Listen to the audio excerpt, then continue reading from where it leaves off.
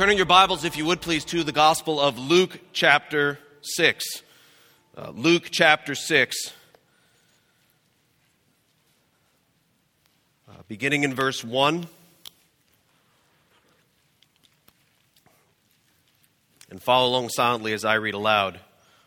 Luke 6, verses 1 through 11. This is what the Word of God says. On a Sabbath, while he was going through the grain fields, his disciples plucked and ate some heads of grain, rubbing them in their hands. But some of the Pharisees said, "Why are you doing what is not lawful to do on the Sabbath?" And Jesus answered them, "Have you not read what David did when he was hungry, he and those who were with him, how he entered the house of God and took and ate the bread of the presence, which is not lawful for any but the priests to eat, and also gave it to those who were with him?" And he said to them, "The Son of Man is Lord of the Sabbath." On another Sabbath, he entered the synagogue and was teaching. And a man was there whose right hand was withered. And the scribes and the Pharisees watched him to see whether he would heal on the Sabbath, so they might find a reason to accuse him. But he knew their thoughts. And he said to the man with the withered hand, "Come and stand here." And he rose and stood there.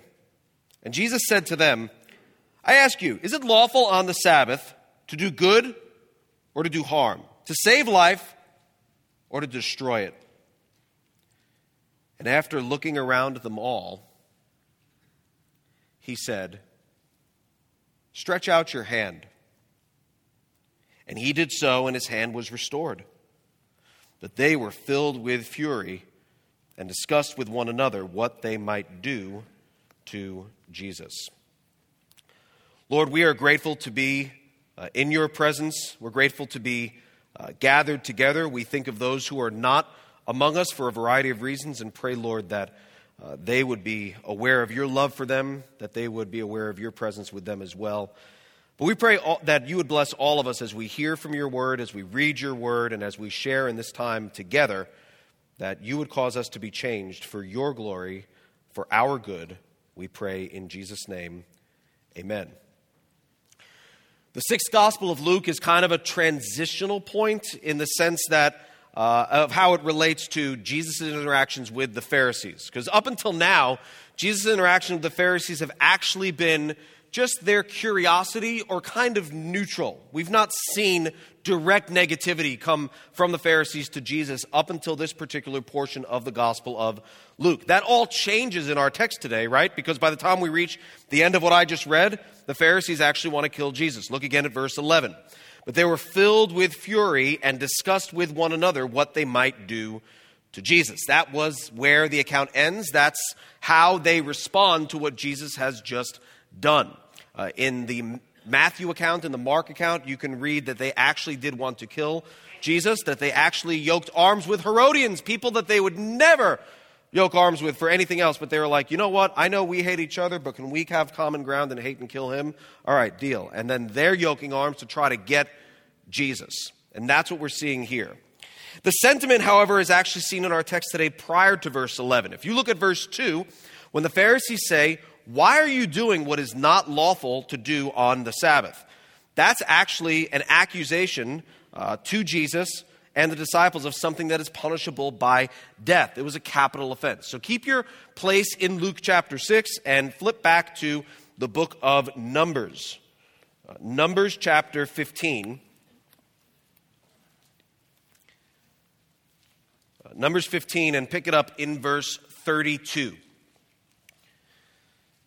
Numbers 15, verse 32 says this: "While the people of Israel were in the wilderness, they found a man gathering sticks on the Sabbath day. And those who found him gathering sticks brought him to Moses and Aaron and to all the congregation. They put him in custody because it had not been made clear what should be done to him. And the Lord said to Moses, 'The man shall be put to death. All the congregation shall stone him with stones outside the camp.' And all the congregation brought him outside the camp and stoned him to death with stones, as the Lord commanded Moses." So again, Sabbath breaking was a capital offense. What they're accusing Jesus of doing is a big deal. But the fact that Sabbath breaking was a capital offense wasn't wrong. It's strikingly biblical. We just read that in the book of Numbers. That's God's word. Literally, God spoke that. It's not like the people did that on their own. The problem was that the Pharisees added ways, tons of ways, in which people might be guilty of breaking the Sabbath and therefore might be punished by death. So they're adding things that people can find themselves in violation of the Sabbath law that aren't biblical but are traditional. They're not biblical, but they're historical, and they've become commonplace.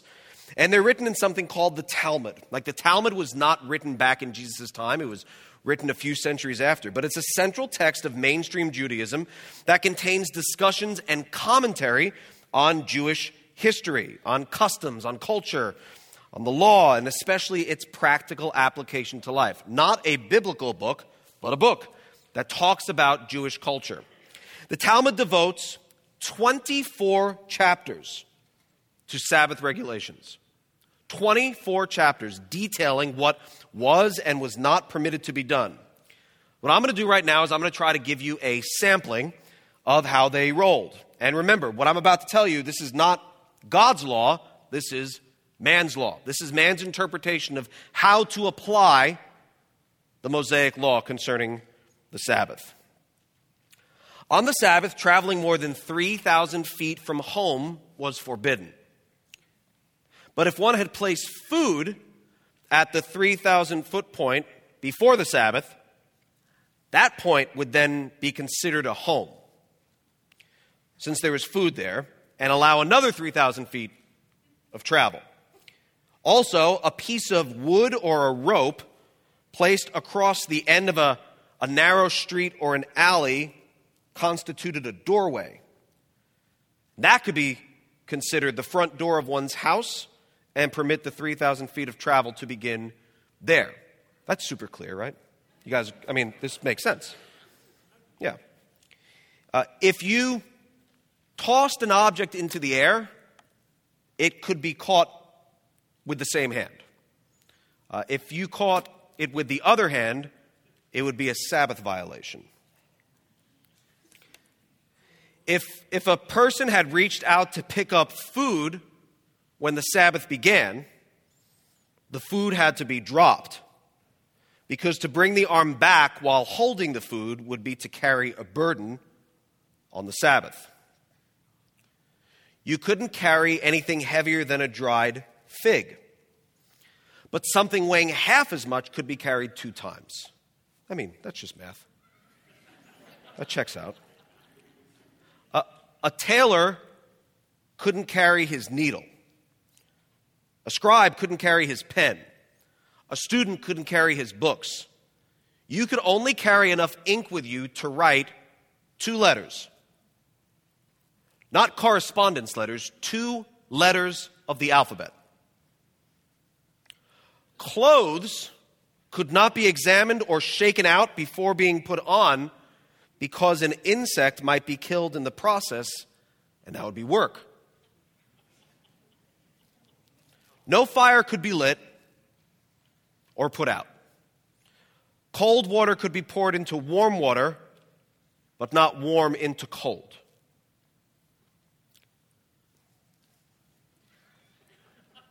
Bathing was forbidden, because if you spilled water on the floor, you guys, it would wash the floor, which might be your attempt to actually do washing on the Sabbath and serve as a temptation for you. So, no bathing.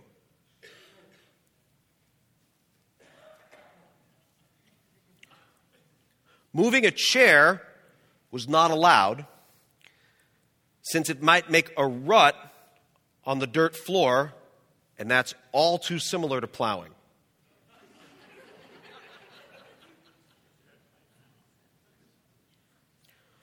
Women were forbidden to look in a mirror, because if they saw a white hair, they might be tempted to pull it out. Other forbidden things included sowing, plowing, reaping, binding sheaves, threshing, winnowing, grinding, kneading, baking, shearing, washing, beating, dyeing, or spinning wool, tying a knot, untying a knot, catching, killing, or skinning a deer, salting its meat, or preparing its skin. This is the word of the Pharisees.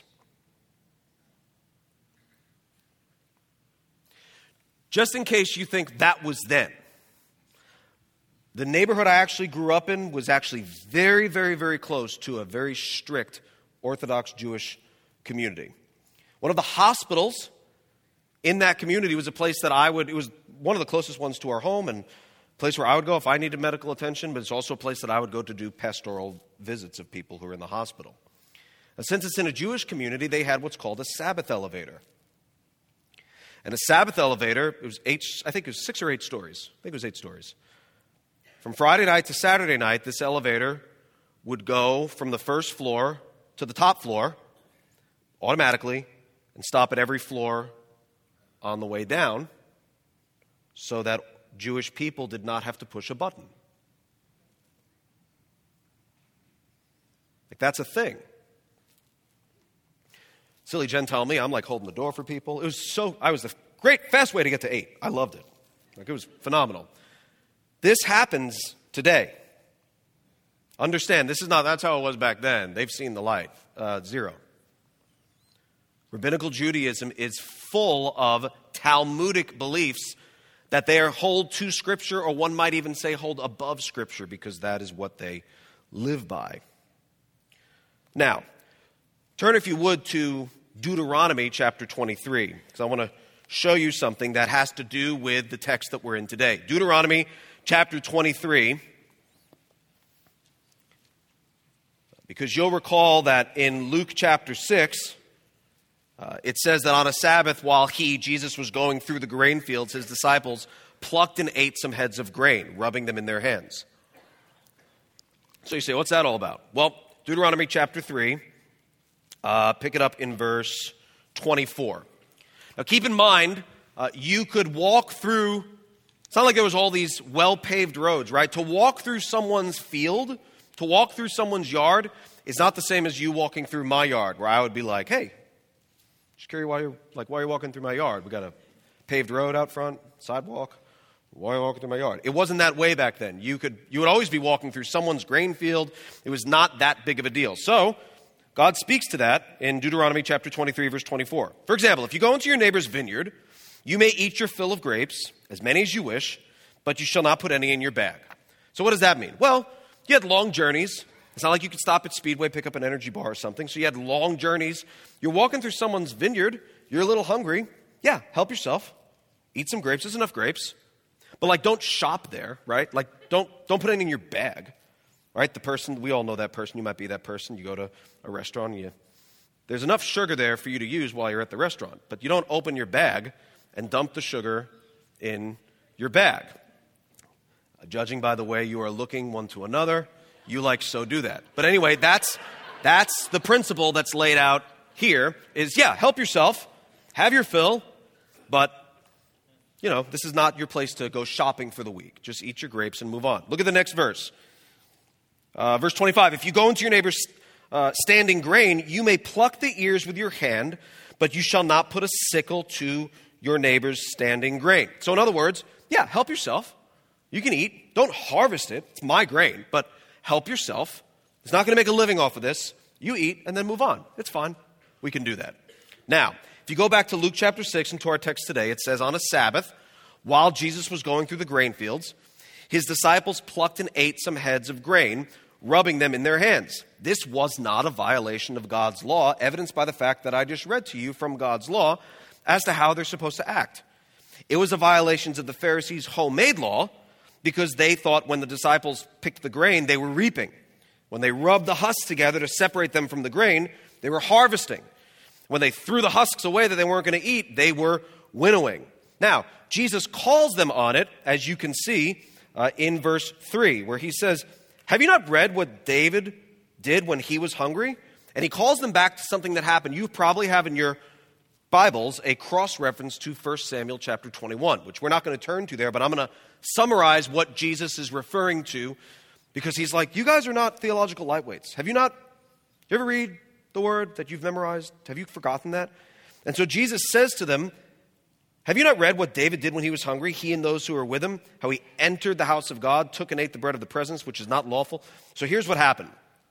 You can read about it in 1 Samuel 21. David was running away from Saul, running from his life. He came to a place called Nob, which is just north of Jerusalem. David was hungry. The people with him were hungry. And so they entered the tabernacle looking for food. And they meet a priest, and the priest's name is Ahimelech. And he asked the priest for 5 loaves of bread. The only thing is the tabernacle is not like a bakery. But they were hungry, so they just asked the priest for 5 loaves of bread. And the only bread that was available there was the consecrated bread, otherwise known as the bread of presence, which you could read about in Exodus chapter 25. And it could be eaten, but only at a certain time, and even then only by the priests. David wasn't a priest. The people with him weren't a priest. They were just hungry. Ahimelech was willing to give some of the consecrated bread to David and his men, which he did, and they ate it, and they were full. So the point Jesus is making to the Pharisees is like, do you not remember what David did? Like that was temple bread. So he's making an argument kind of from the greater to the lesser. David walked into a temple and got bread that was only supposed to be eaten by the priests. And there's a principle that Jesus is trying to bring to their mind, and that is mercy and compassion and human need was more important than strict and rigid adherence to the law. That wasn't a trail that Jesus was blazing, but a precedent that we can read back in the Old Testament, even as early as 1 Samuel. Then he goes on to say something very bold in verse 5. Look at Luke 6 and verse 5. He said to them, the Son of Man is Lord of the Sabbath. Now, make no mistake, that's Jesus saying, I am God. I am God. He's basically saying, you know the whole in 6 days the Lord made heaven and earth, the sea, and all that is in them, and rested on the 7th day? You know that? I'm that guy. I was there. John chapter 1 says nothing was created that was not created through Jesus. He's like, I'm that guy. You know how it says the Lord blessed the Sabbath day and made it holy? I'm also that guy. Like I did that. I am God. And quite frankly, don't tell me how to obey the Sabbath that I created for my glory, please and thank you. So when he says he's Lord of the Sabbath, he's saying, I am God. I am the Lord. Well, then there's another Sabbath controversy that comes up in verse 6, right? On another Sabbath, that's what we read. On another Sabbath, he entered the synagogue and was teaching, and a man was there whose right hand was withered. And so what that basically means is his hand was atrophied from paralysis. It had withered away. It was useless. He did not have use of his right hand. Verse 7, and the scribes and Pharisees watched him. Watched him. Now, there's a Greek word there that's used for watched, and it's paratereo, which means watched like with accusation, watched insidiously, watching with a motive. Every time Luke uses that word throughout the Gospel of Luke, it's never just, they happen to watch, like passively watching. You're driving in the car, you're watching the trees go by. It's not that. This is watching with a purpose, watching with a motive. Scrupulously watching him in order to catch him because they so wanted to kill him. And you know the end of Jesus' life, eventually they do. And so they're watching carefully, watching his every move. They're hoping to catch one area at least of where he might fall, where he might falter. So they go, aha, he broke the Sabbath, and therefore that's a capital offense. Look at verse 8. Verse 8 says, but he knew, we see it again, right? What did he know? He knew their what? Thoughts. He knew their thoughts. And so he doesn't talk to them, at least not now. He talks to someone else, uninvolved, man with a withered hand. And he says, come and stand here. It says, and he rose and stood there. Okay. And he stands there. Then Jesus says, not to him, but to the Pharisees. Question. I ask you, verse 9, is it lawful on the Sabbath to do good or to do harm? To save life or to destroy it? Now, if you consider that question, you can envision I want you to look at the end of verse 9 and the beginning of verse 10. In that space, I want you to know what that space represents, in my opinion. It represents an unbelievably awkward, pregnant pause that I'm convinced exists there, and that's because there's no good way they can answer that question. Let me show you. So Jesus says, is it lawful on the Sabbath to do good or do harm, to save life or to destroy it? Well, here are their options. If they say it was lawful to do good on the Sabbath, they would basically be telling Jesus, yeah, you're clear to heal this guy. Like, do your thing. But if they did that, then they can't condemn him for breaking the Sabbath, right? On the other hand, if they say it was not lawful to do good on the Sabbath, they'd show that they have wicked hearts. It would be obvious that they're just the self-righteous hypocrites that they are. And so when you look at the end of verse 9 and the beginning of verse 10, that's their answer. Silence. Nothing. But not peaceful silence, but awkward, tense, conflict-ridden, confrontational silence. Verse 10. And after looking around at them, he said to him, the man with the withered hand, stretch out your hand. And he did so, and his hand was restored. Now, look at verse 10. In verse 10, it seems that there's two events there, right? Jesus awkwardly looking at them, and then Jesus instructing the man to stretch out his hand. Now, what I'm about to tell you, you might think is an insignificant detail, but I think it helps to paint the picture of what it felt like there. So just bear with me. There's actually nothing in the Greek to show two separate events there. There's actually a Greek participle there that suggests simultaneous action with the main action. So the main action there is Jesus saying, stretch out your hand. You say, oh, okay, Greek geek, like, who cares? Here's just, I just want to paint this picture. I think Jesus was looking at them while he said, stretch out your hand. So it was simultaneous. So it probably went something like this. I'll be Jesus. Man with the withered hand. Come here. Stand here. Question. On the Sabbath, is it lawful to save life or to destroy it? To do good or to do harm?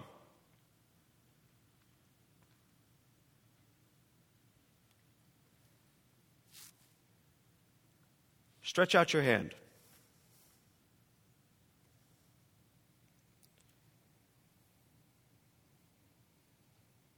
And Jesus, with his gaze on the hypocrites, looking at them, tells him to stretch out his hand. And it's immediately restored. Can you feel that tension? That he doesn't take his eyes off them, but tells him what to do? And his hand is restored. He's healed.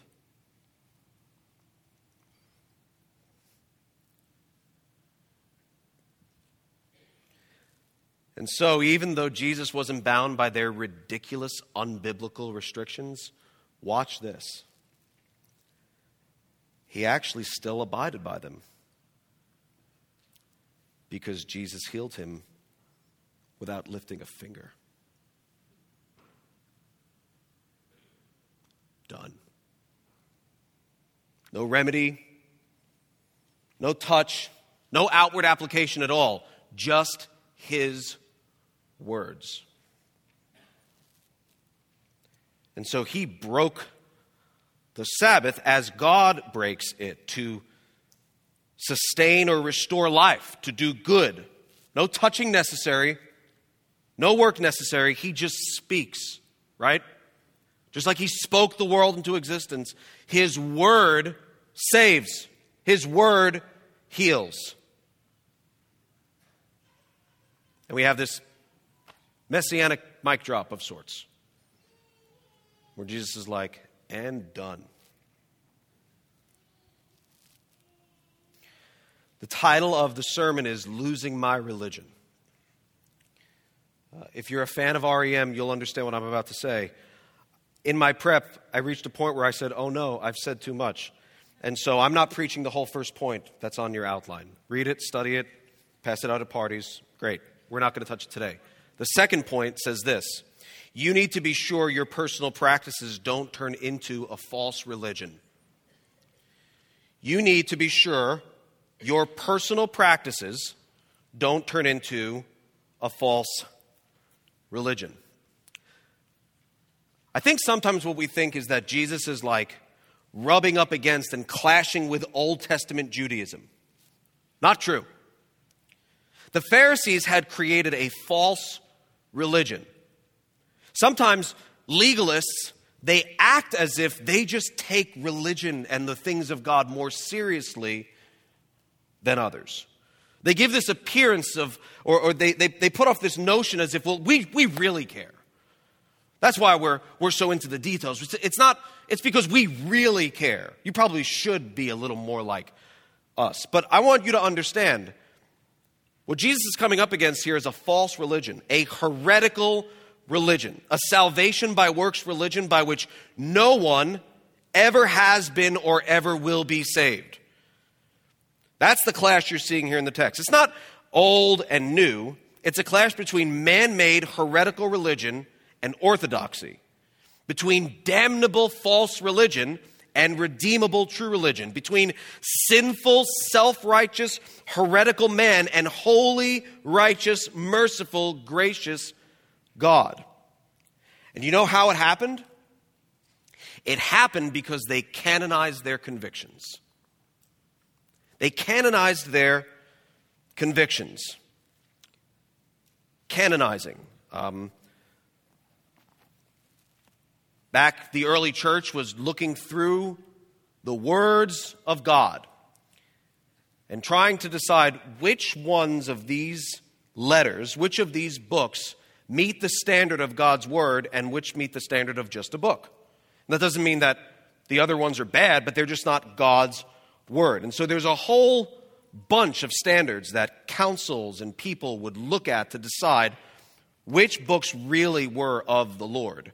And those are the books that landed in your Bible today. You'll notice the Talmud is like so not there. It's not a bad book, but it's just not a biblical book. But when those books were added to the canon of Scripture, they were canonized. That term means canonized. And the canon is closed. So it's not to be continued. We're not open theists, right? We're not constantly adding to the Word of God like some people do. The canon is closed. But that's called canonizing a book. Canonizing your convictions is a term I'm using to say when you take a conviction that you have, that you hold very dearly, might be somewhat biblical in intent, but it's not biblical in detail. By not biblical, I don't mean ungodly. I just mean it's not found in here. Just like microwaves are not biblical, right?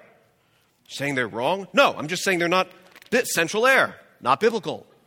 Lots of my Prius, not biblical.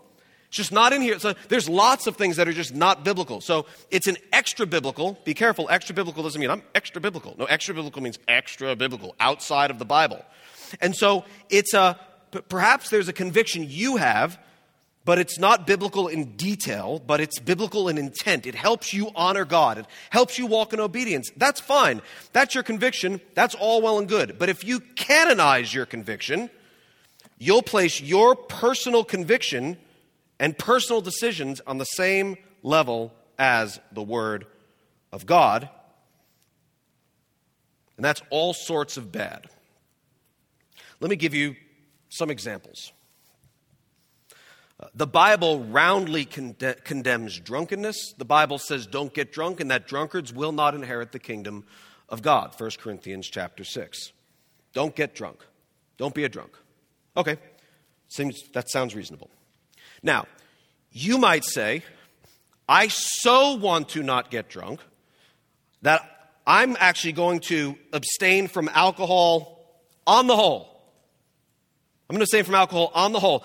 Because I want to place even more distance between me and the possibility of ever sinning, being associated with that sin at all. So I'm going to be a teetotaler. I'm going to abstain from drinking alcohol on the whole. That's fine. Great. That's fine. You might say, but I'm not done. Furthermore, I can't understand how any Christian in their right mind can do anything different than what I'm doing. And if you say that, I think you're on shaky ground. You might also say, I'm going to be honest with you, I don't think anyone who drinks any alcohol for any reason at all is really a Christian. Here's your sign. You're a Pharisee. You've canonized your conviction. It's not in here, it's in here, and you're reading it into here. And so now you've decided this is a litmus test for love for God. A litmus test for salvation is whether or not someone ever enjoys an alcoholic beverage. So for you to choose to not to, that's great. That's fine. Whatsoever is not of faith is of sin, right? Romans 14:23. For you to choose to not do that, that's all well and good. Now for you to look around and judge everyone else as to what they're doing and say, I don't think they're really a Christian because of what they're drinking, you're a Pharisee. You've canonized your conviction. God desires us to be humble, modest people living a peaceable life. Specifically, 1 Timothy 2, verses 9 and following, we know God wants women to dress in respectable apparel with modesty and self-control, not with costly attire, but what is proper. In other words, don't draw attention to yourself. Don't draw attention to yourself. Seems reasonable? Okay. Now, I know a lady in my old church who decided that she so wanted to not draw attention to herself that she doesn't care how warm it was outside. She's not going to ever wear, there's certain clothes she's not going to ever wear. One of them was a tank top. So she said, that's how much, I just want to put that much distance between me and the possibility of ever drawing attention to myself. I'm not going to wear tank tops. I'm going to keep it at short sleeves. Okay. That's fine. When she goes on to say, if she were to go on to say, quite frankly, I can't understand how any Christian in their right mind can wear a tank top, I think she's then on shaky ground. If she says, I think the wearing of tank tops across the board is incompatible with Christianity, so if a woman wears one, she's probably not really a believer. Here's your sign. You have just become a Pharisee. You've canonized your conviction. 6 years ago, I was convicted by God about how I handled myself on vacation with my family. Because while on vacation with my family, I would still check email and communicate with my church family and staff because God needs me to do that. I don't know. I felt like I needed to stay in touch.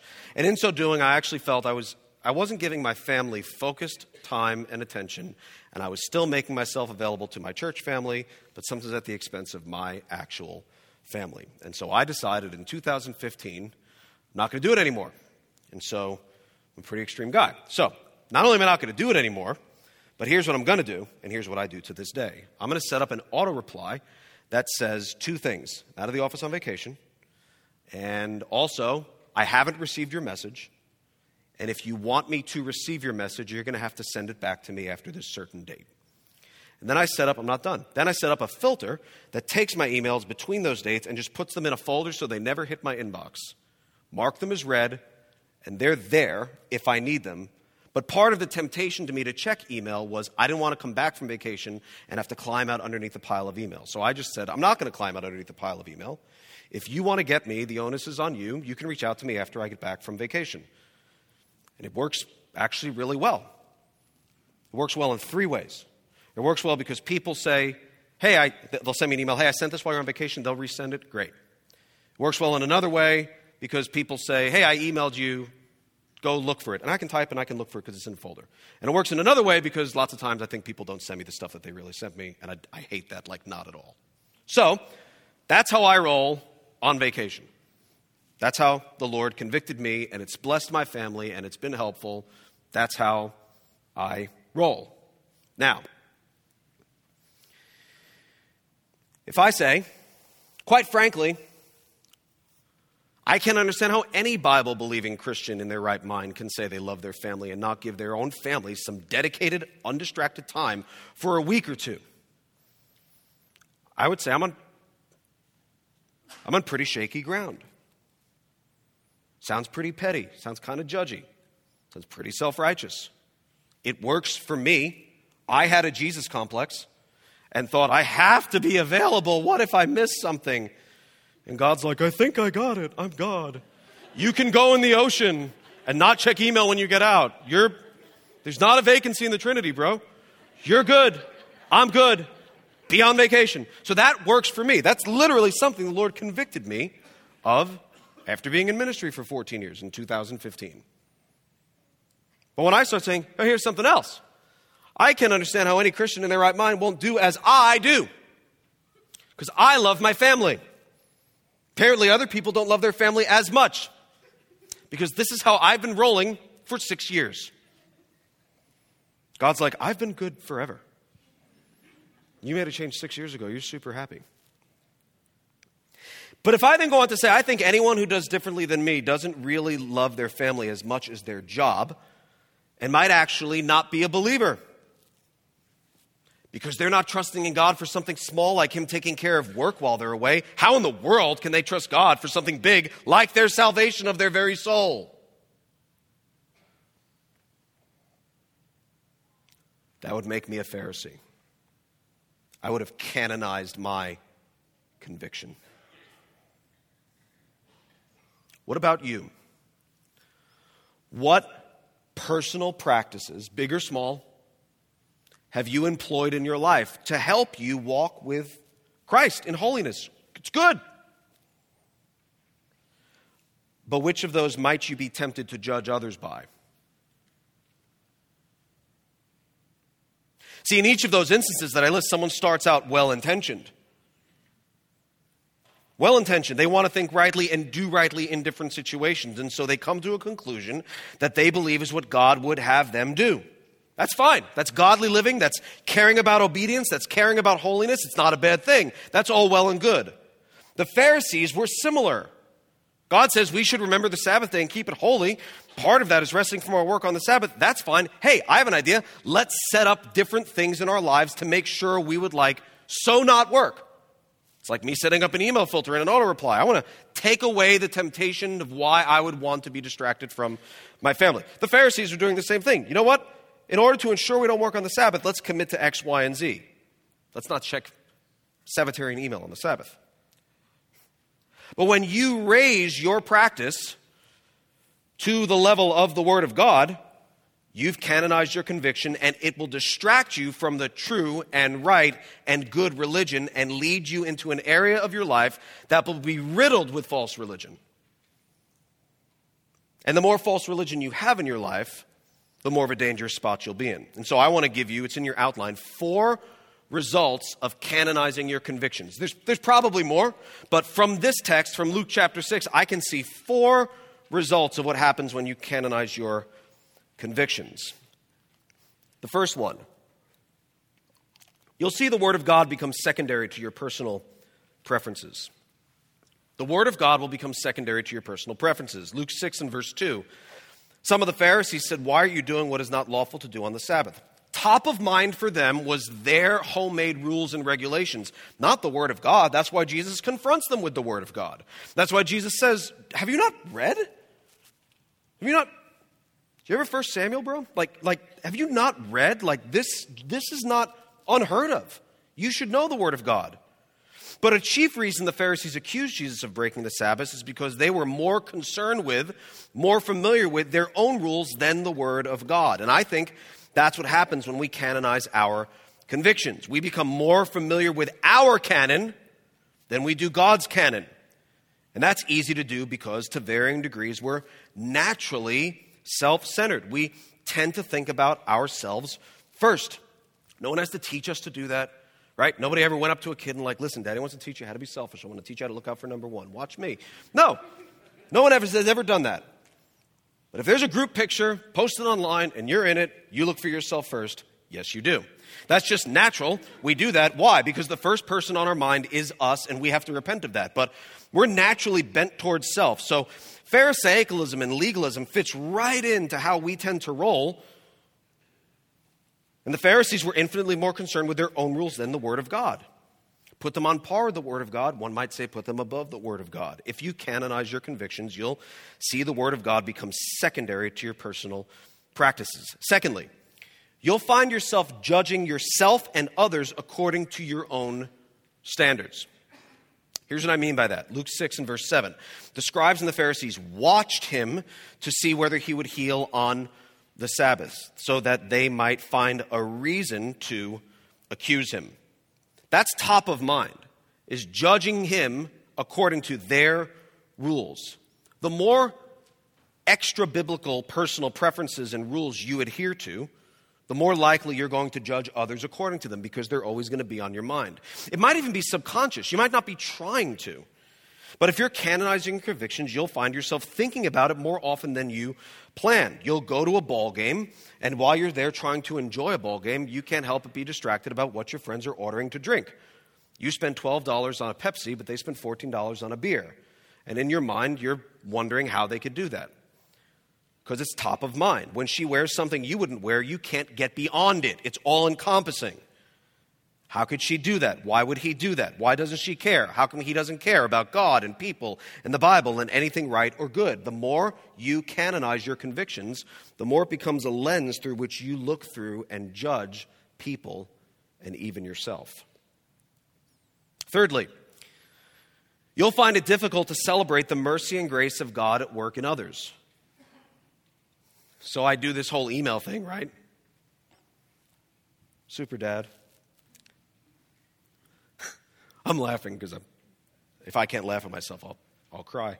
So I would then send an email. I got maybe a coworker or whatever on vacation. I'm like, oh, we got to talk about this when they get back. I'll send an email to them. And I'll say, oh, hope you're having a great time on vacation. Praying for you. I'll see you when you get back. The coworker replies and says, thanks. Talk about it when we get back. Having a great time. Super blessed. The weather's great. Okay? Instead of me going, praise God, having a great time. You know what I think? You'd have a better time if you didn't reply to your stupid email. You'd enjoy the weather more if you weren't looking at your phone. How judgy, right? I can't even celebrate. Do you see what I'm saying? Instead of celebrating the fact that they're having a great time, you guys are like, you're a jerk. Like, some of you are laughing, and some of you are like, heck with him. But I'm just telling you, like, instead of me, wow, great, they're having a great vacation. That's awesome. I don't celebrate that. I'm like, if you really cared about God, if you really cared about your family, you wouldn't write back. Look at verse 10. His hand was restored.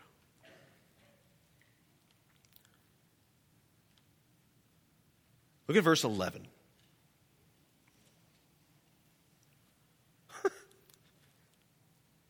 I mean, they weren't celebrating. A man was healed in their presence, in front of their eyes. What we're reading about, they watched. Their response, I can't believe he did that on a Saturday.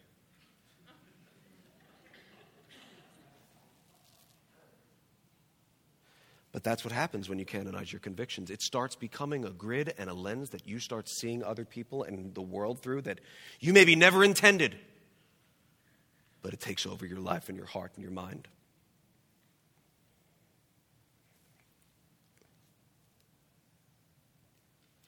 Finally, I think if you canonize your convictions, you won't know what it's like to truly rest once and for all in the finished work of Jesus Christ. You won't. Earlier in our time together, we read from the book of Numbers, right, of a man who was executed because he was gathering sticks on the Sabbath. And therefore God executed him and did so rightly because he broke the law. Now, I have good news for you. That's not going to happen to you if you break the Sabbath because Christians aren't under the Sabbath law.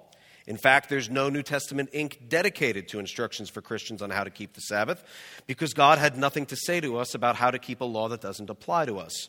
We don't have time to get into it. I wish we did, but the Sabbath is still Saturday. It always will be Saturday, and we're just not required to observe the Sabbath as the Old Testament believers were instructed because of what Christ did for us, which is outlined in Hebrews chapter 4, and it's in your outline. Hebrews 4, beginning in verse 9, says this, "So then there remains a Sabbath rest for the people of God. For whoever has entered God's rest has also rested from his works as God did from his." Listen, Jesus Christ was sent to earth for sinners like you and me. He lived a perfect life, perfect, kept every jot and tittle of the law perfectly without exception. Eventually, at the end of his life, the Pharisees do actually kill Jesus. He dies on the cross, and on that cross absorbs every bit of wrath and judgment that you and I have coming to us.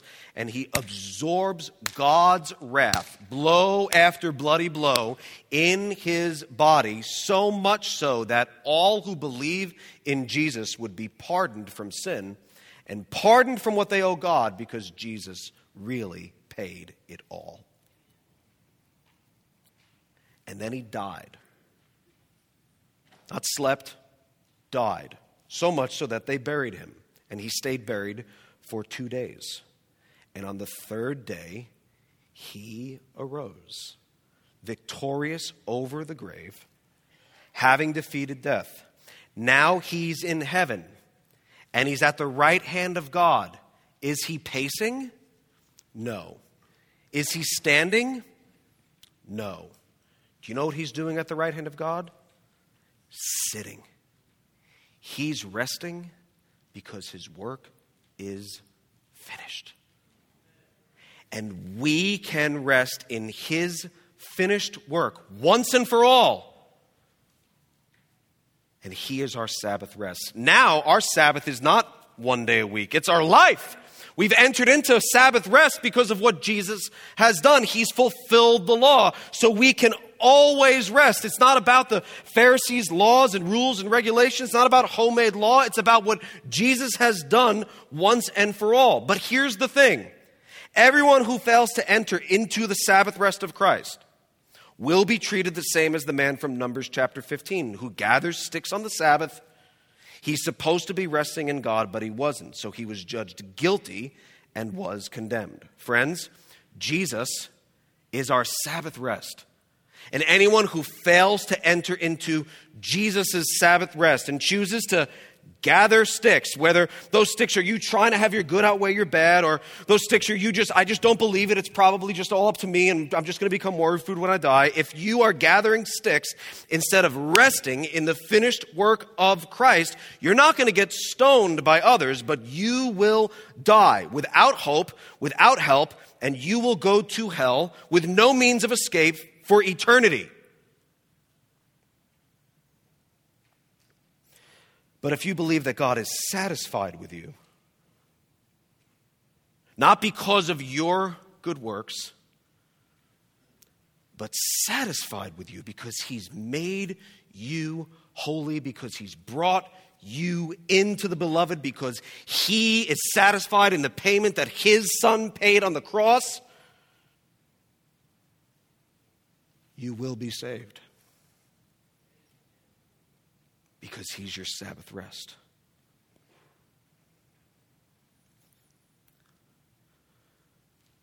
Kind of feel bad for the guy with the withered hand. He didn't make a lot of ink in the story. This is conjecture. That means I can't prove this from the text. But I'm pretty sure a good chunk of what that guy was doing was something like this.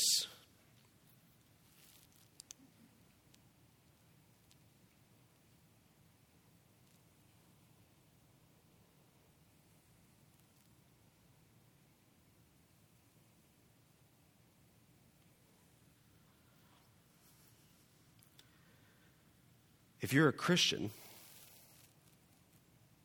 if you've been saved, you're like that guy. Right?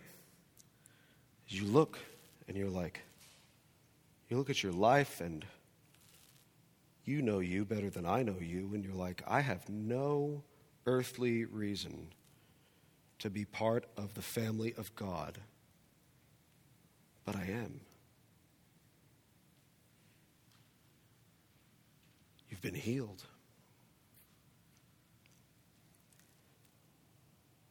And if you're not part of the family of God,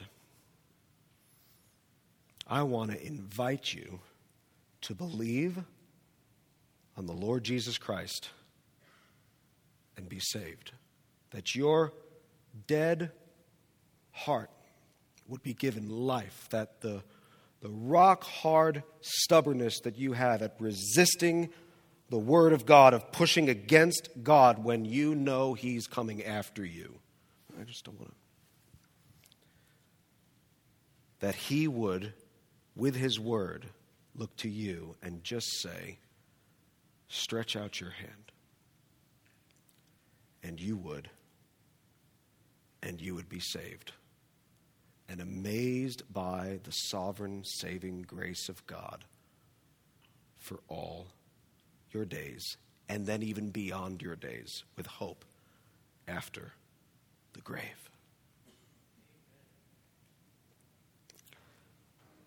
Lord, would you bless us as we consider these things? Would you remind us of who we are in you? Would you work on the person's heart right now, the person with a withered heart? And would you cause your word, O God in heaven, to run forth in a mighty, mighty way, that person might be made whole, by being made right with you, by that you would do a miracle in their life of raising their dead soul to life. And we want you to do it for your glory. You keep your promises for your glory. Your word goes out and doesn't return void for your glory. Do it for you. Save souls today. And remind us who are saved of the amazing grace of God. We pray in Jesus' name. Amen.